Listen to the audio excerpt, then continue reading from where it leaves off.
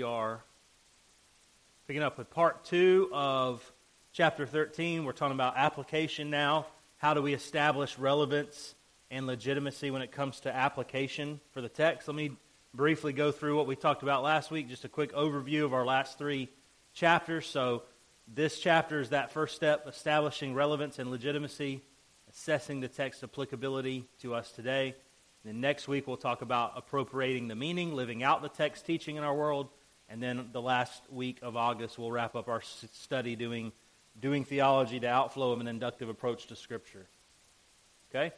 We talked about 3 stages when it comes to processing and applying a text. We focused on the first one last week, evaluate the relevance of the text for application in our world today. How do we determine if a passage is relevant to us, or how do we properly apply it? And then today we're going to talk about determining legitimacy by drawing parallels between the interpretation of the text and potential applications, and then articulating teaching points, which are clear, concise statements that summarize what God's Word's teaching at any particular point in Scripture. Okay? So we talked about, when we're talking about establishing relevance and application, again, the hermeneutical triad, we've got to think about history, the cultural relativity of certain passages, like the example we gave was a holy kiss.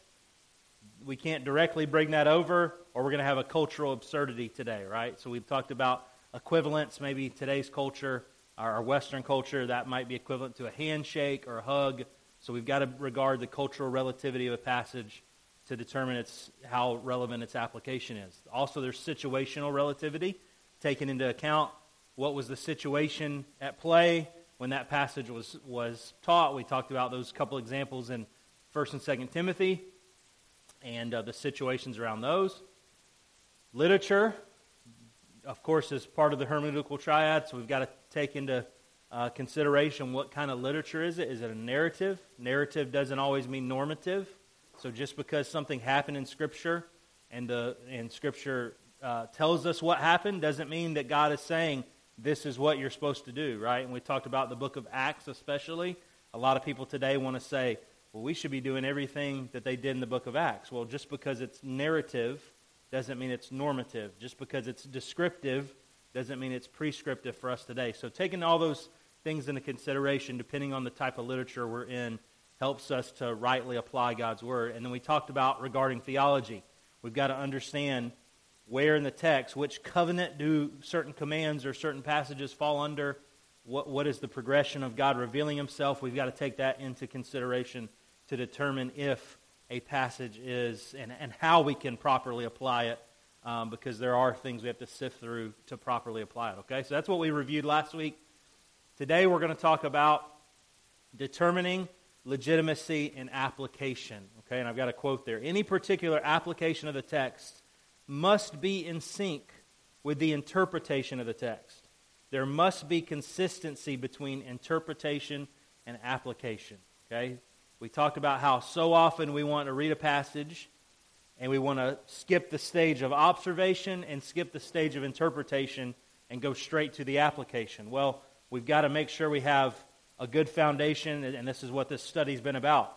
Observing, asking the right questions of the text so that we can then properly interpret the text, so that we can then properly apply the passage. So an example is Philippians 4:13.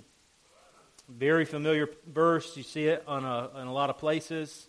I've seen basketball players with tattoos that say Philippians 4:13. Tim Tebow back in the day wore that on his eye black. I can do all things through Christ who strengthens me. So let me ask this question. How does this verse often get applied today? How does this verse often get applied today?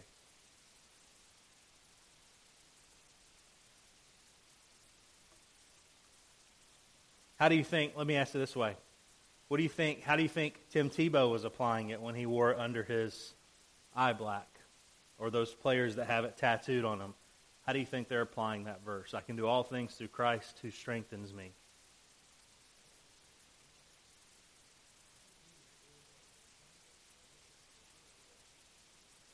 Okay. But what is the thing that he's probably applying it to that he can do? Right. I can win this game. I can defeat the opponent. I can do all those things. Is that what Philippians 4:13 is written for? Is that the proper interpretation? So we could look at the context, and I want to look at another passage this morning, but in Philippians 4, Paul is talking about being content. No matter the circumstances of his life, whether he has plenty, he's content, whether he has little, and he's going through various struggles and trials, he's learned to be content. And then he says, I can do all this through Christ who strengthens me, right?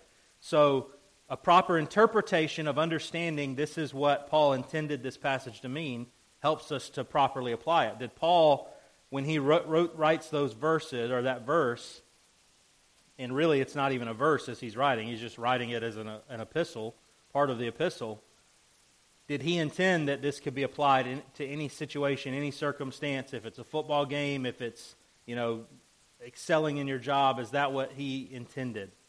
No, and that's again, the proper application is going to always go back to what did the author intend to communicate, and then there are various applications we can make from that, right? So the book says this, and I like the way they explain why this is a misapplication. Say, we contend that believers who appropriate this text with an expectation that God will supernaturally supply physical strength in athletic competition are misappropriating Scripture. Paul would never have intended to communicate such a promise, and God is under no obligation to accede to an erroneous expectation, right? Did Tim Tebow ever lose games? Those basketball players with the tattoo, they lose games, right? So does that, if they're applying that verse, I can do this, I can win through Christ, and then they lose, again, I don't think probably they have in mind that they're going to win every game. But again, we have to be careful not to misapply God's word. People could say, see, your God didn't help you win that game like you thought that he would, right? So we talked about what Paul was communicating, that God will give us strength to find contentment no matter the circumstances. So within that, the confines of that, what are some various ways we can apply Philippians 4:13 appropriately? You think of some ways we can actually apply Philippians 4:13?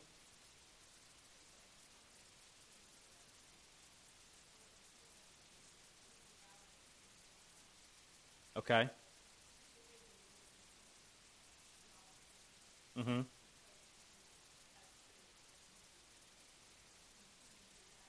Okay. Yeah, absolutely. Right. So as we think about various ways we could apply that idea of contentment, God will give me the strength to be content if things are going well in life, or if there are trials of various kinds, if there's persecution, if there's financial hardship, whatever it may be, and even in abundance, right? That's Paul alludes to that as well. God will give us the power and the ability through Christ to be strengthened to have contentment, okay?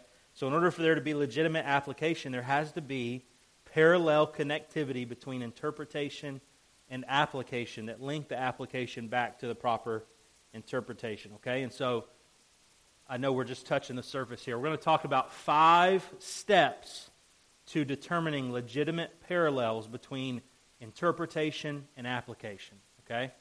So to determine, is this parallel with the proper interpretation, this application, or does it stretch so far that now we're just applying it any way we want and not the way it was intended to be applied, okay?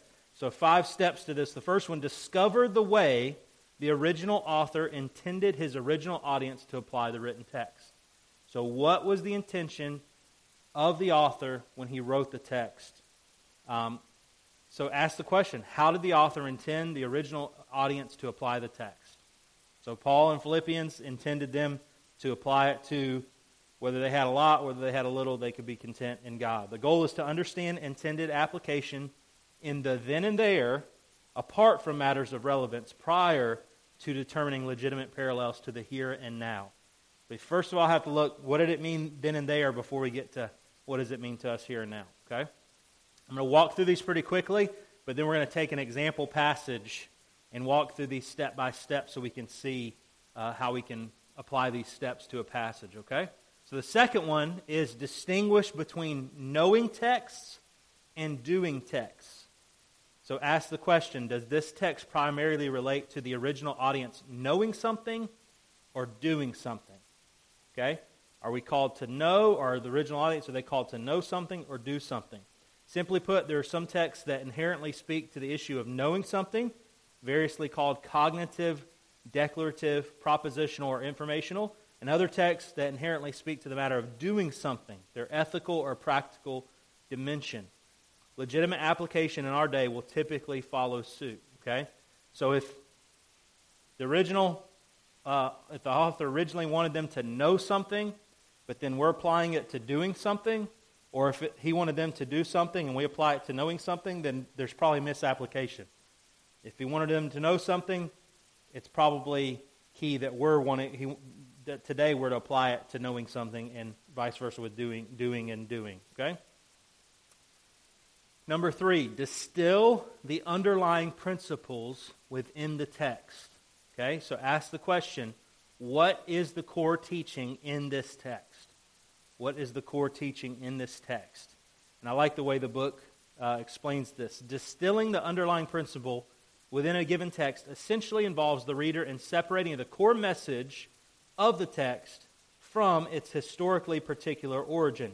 In other words, by removing, or perhaps better, looking beyond the cultural and situational background of the text, you typically find the underlying principle. This is the theological or practical core of what God wanted His people to know or to do. If God wanted His people to do something in the ancient context of Scripture, then the underlying principle will usually suggest that we do something in our own contemporary context. Similarly, if God wanted an ancient audience to know something by divine self-disclosure, then He likely desires all of His people from that point forward to know something about Himself through that word. Okay? So, what he's saying, again, is let's find that underlying principle. We did this last week when it came to that command to greet one another with a holy kiss. We talked about cultural equivalence, and it's easy to just say, well, in that culture, that's how they greeted one another. In our culture, the equivalent would be a hug or a handshake. But let's get to the underlying principle of that, which then we can apply to whatever culture. The underlying principle of the holy kiss we saw was to greet one another in a way that showed an affection, but it was a non-sensual communication of love, right? So if you take that underlying principle, then whatever culture you're in, you can say, how does this culture demonstrate that sense of affection and not crossing the boundary, right? So we're looking for what is the core teaching, strip apart the cultural aspects, the situational aspects. What is at the core that really is a universal principle that can be applied everywhere, okay? So step 3, that's what we're doing, is asking what is the core teaching in the text. Number 4, determine the appropriate boundaries of what the text can and cannot mean. So what can it and what can it not mean? How far can this underlying principle be stretched in applying it to a new context? Where's the line drawn between an appropriate application and one that loses all sensible connection to the original author and audience? When application is no longer a reflection of the underlying principle, then it has lost its link to legitimacy. Okay, so Philippians 4:13, the underlying principle, God will help us to be content no matter the circumstances of life. Football doesn't have anything to do with being content, right? Now, maybe you want to apply it with, hey, and maybe, I can't speak to how those athletes want to apply the verse, but maybe they want to say, hey, win or lose, I'm going to be content in Christ. I think that's a better application of that. But so many times it's used as I can do whatever I want to do through the power of what Christ has given me to do, okay? So determine what it can and cannot mean, the appropriate boundaries. And number 5, develop potential scenarios in which the text can be applied, okay? Ask, in what way can I envision this text being applied today? So after you've done all this work, last step is, how can this verse be applied? Think of some different scenarios of application, okay? So, now we're going to look at an example passage, and we're going to walk back through this and help to understand how we can apply this verse in this passage and how we can misapply it, okay? So I want to encourage you to go ahead and turn over to 1 Corinthians chapter 8, because we're going to look at more than just this verse. Okay, 1 Corinthians 8. And the specific, yes. Sure.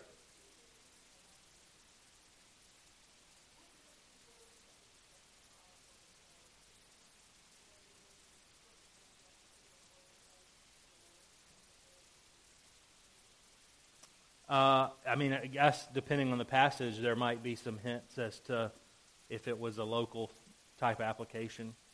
But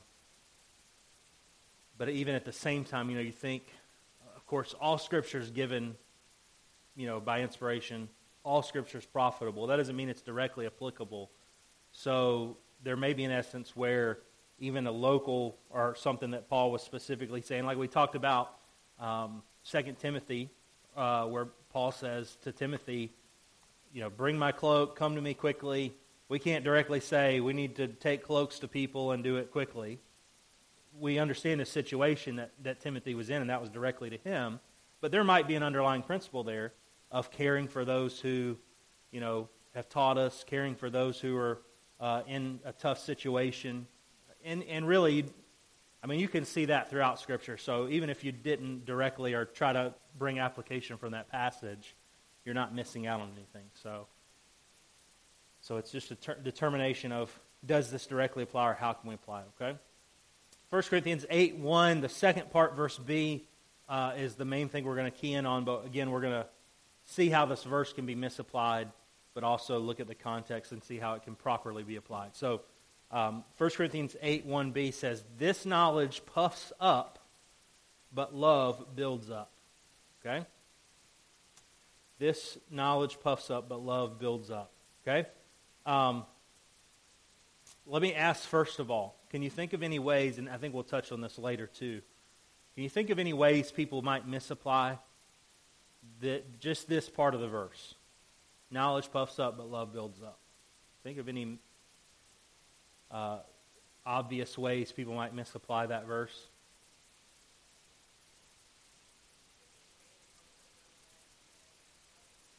Okay, yep.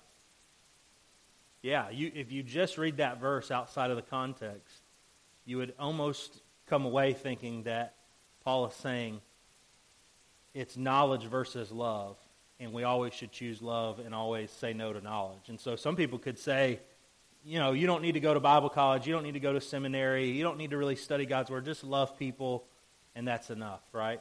Well, let's look at the context, and let's start walking through these steps so we can see, and we'll clearly see why that's not what is being communicated here, okay? Let me read, let's read verses 1 through 3. I almost want to read all 13 verses. Let's just do that real quick. Let's read all 13 because I want to see the big picture of what Paul's saying here before we walk through this, okay? So, 1 Corinthians 8, beginning verse 1. Now concerning food offered to idols, we know that all of us possesses knowledge. This knowledge puffs up, but love builds up. If anyone imagines that he knows something, he does not yet know as he ought to know.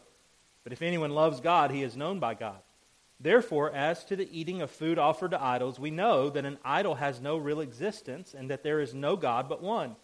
For although there may be so-called gods in heaven or on earth, as indeed there are many gods and many lords, yet for us there is one God, the Father, from whom are all things, and for whom we exist, and one Lord, Jesus Christ, through whom are all things and through whom we exist. However, not all possess this knowledge, but some, through former association with idols, eat food as really offered to an idol, and their conscience, being weak, is defiled.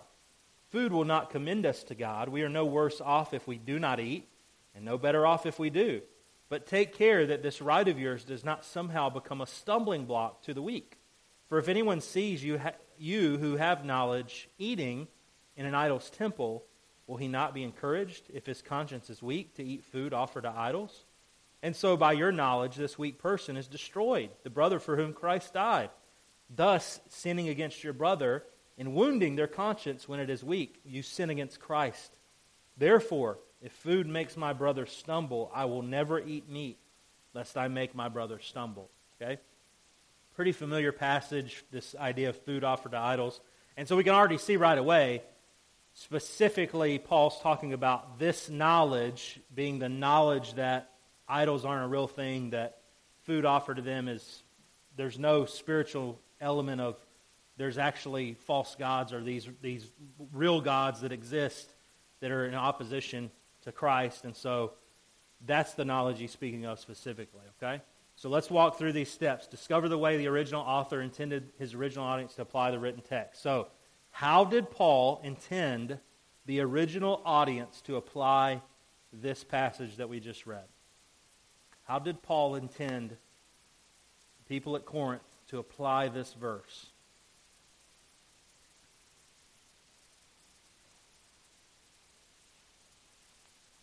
Yes.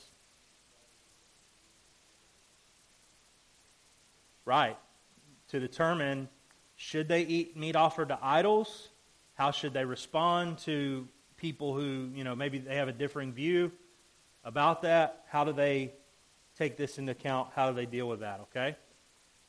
The second one, and I think we'll unpack more of this as we go, but I want to get to this. Distinguish between knowing text and doing text. So, does this text, and I want you to be careful, look at it, does this text primarily relate to the original audience knowing something or doing something? What'd you say? Okay. Anybody disagree? It is a little bit of both, absolutely. And I think there's not too many passages where it's just know this or do this. We know that knowing affects our doing, right?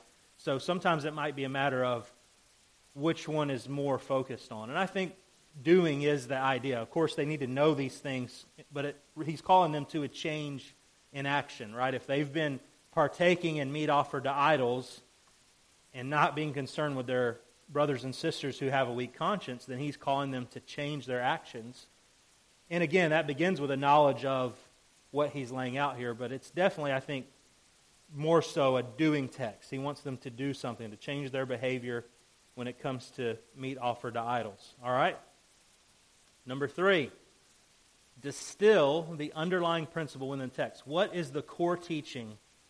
If you had to summarize, what is the key thing that Paul is communicating? This underlying principle, this universal, underlying core teaching that then we can take and apply it to our situation in various ways. You nailed it, Ryan. Perfect.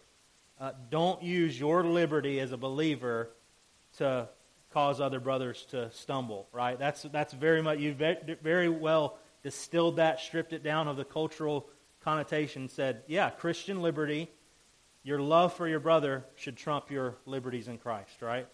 So the exercise of Christian love must take precedence over the exercise of Christian liberty, okay? Anybody add anything to that or give any different thoughts? I think that you did a really good job just cutting down to the core of the message, right? All right, so number 4, determine the appropriate boundaries of what the text can and cannot mean, okay?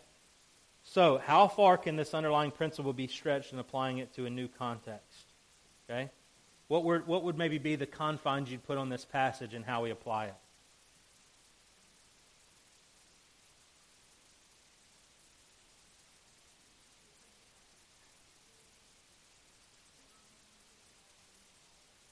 Mm-hmm.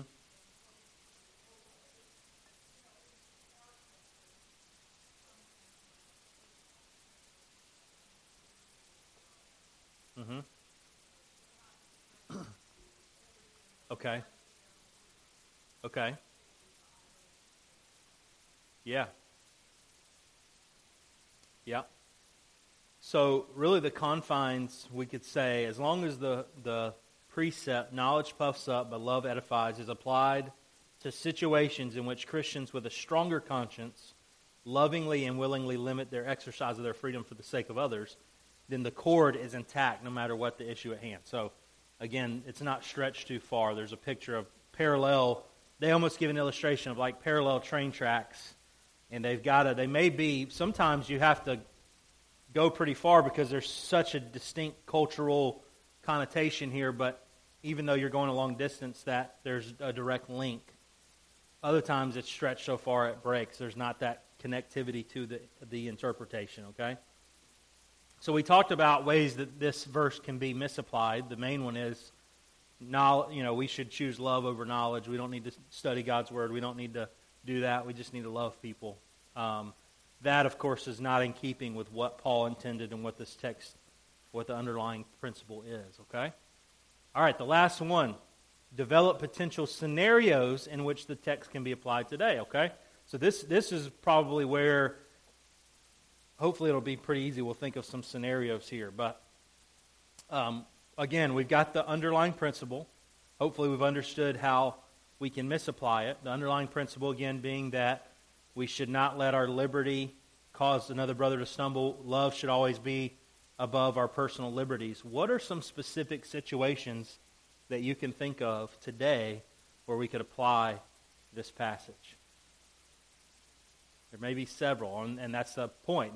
There's one interpretation, but there might be several various ways we apply it, situations. That's the one that comes to my mind, and that's a lot of times you hear this passage communicated in that. So, as believers, and there might be some disagreement here, but as believers, I'll just say, I believe that nothing in Scripture says you can't drink, period, right? Drunkenness is the measure of don't be drunk with wine, right, wherein is excess. So we know there's a clear boundary there. So anything short of that, and again, there's a lot of subjectivity with that as well, but is it a sin for a Christian to drink alcohol? I would say biblically there's no precedent that say you drink one sip of alcohol, you're in sin, right? But why would that apply to alcohol? How would you flesh that out, this passage? Yeah. Okay, absolutely. So, are there believers who've been saved from a background of alcohol abuse, whether maybe they saw it in their family, maybe they never partook, but they saw the abuse of their parents because they abused alcohol, or maybe they personally have struggled with alcoholism, or maybe even if they don't have a background, maybe they just see what happens with alcohol abuse, and so they take a hard stance of drinking's wrong, and so yes, you have that Christian liberty to partake in alcohol, but if you're causing a weaker brother, someone who has seen the abuse of it or experienced that, or maybe they're, again, a recovering alcoholic, that's their main sin, and they see you buying alcohol at the store, drinking at a restaurant, whatever, that's where we can apply this, right? I think that's a great application of we need to be careful that we don't allow our liberty, because a lot of people could say, well, look, it's not a sin and you're wrong because you're drawing a line somewhere else. But what Paul's saying is we need to take into consideration those who are weaker and not try to cause them to stumble, right? Any other ways you can think of this verse being applied? Any other situations? Okay. Yeah. That's a good application, absolutely. So trying to be sensitive to how people are handling it, whatever your view of different things are, being sensitive, not just being like, I'm right, I have this liberty, that kind of thing. You're being respectful, trying to care for them and love them. A couple other examples they give in the book, and I don't think this is as much an issue probably today as it was years ago, but what about the use of cards? Some people might have a background where they had a gambling background, something like that, and so we just have to be cautious of that. Now, this isn't to say we just throw all our personal liberties out, but it's to be mindful of someone. So maybe you have someone over to your house and you're not sure their response and you were going to play cards or something. Maybe just be mindful of that, and if they say, well, actually, I don't think cards are good, I have this background, that's the time in Christian love to say, well, we'll play something else or do something else, okay? It might be music as well. I know one of the authors talked about being saved from a rock background, and they went to a restaurant, and that music was playing, and it just reminded him of his pre-conversion days, and so he asked his friend, could we go to another restaurant, and they went somewhere else, and again, it was that same kind of music, so they went to a third restaurant. So the friend of his was being very gracious and recognizing that this was a stumbling block to him, hearing this kind of music. So it's just, again, the underlying principle, don't allow your liberties to cause you to be unloving and cause a weaker brother to be offended, right? Always allow love to trump your personal liberty, okay? All right, so the next aspect as we wrap up, after we've done this, after we've tried to appropriately understand how can we apply it, how is it misapplied, all these steps to determining relevancy. Develop teaching points and application. Okay, teaching points are clear, concise statements that summarize what God's Word is teaching us at any particular point in Scripture. They reflect the underlying principles in a text, extending the timeless and transcendent principle to our current context. Our goal is therefore to develop sensible teaching points that accurately reflect an eternally relevant and exegetically legitimate application of Scripture. Okay, so as we're walking through passages and as we get to that stage of application, this can be a helpful tool of actually writing out teaching points, okay? So the three ones are, basically 3 steps, we could say, developing these. First of all, interpretation. We want to make sure we accurately interpret what the passage says. Okay, so the example they give in this passage of a teaching point focused on interpretation, it says, don't allow your knowledge that food offered up to idols is nothing to become a stumbling block for those who don't have such knowledge. Rather, cautiously limit the exercise of your freedom by not eating food that may have been offered up to idols. To limit one's freedom requires humility, and restraint is an act of humility. But by limiting your freedom, you demonstrate love for your brother, building him up rather than tearing him down. Such is the way of Christ. So this is the interpretation of that culture, that text. This is exactly what Paul was saying to the original audience. The next one is what we've talked about before. Then from that, develop the underlying principle. They give this example. Within the community of the church and in reference to disputable matters, believers who have the freedom of conscience to participate in certain activities ought to consider first the effect this may have on their brothers and sisters who don't have the same freedom of conscience.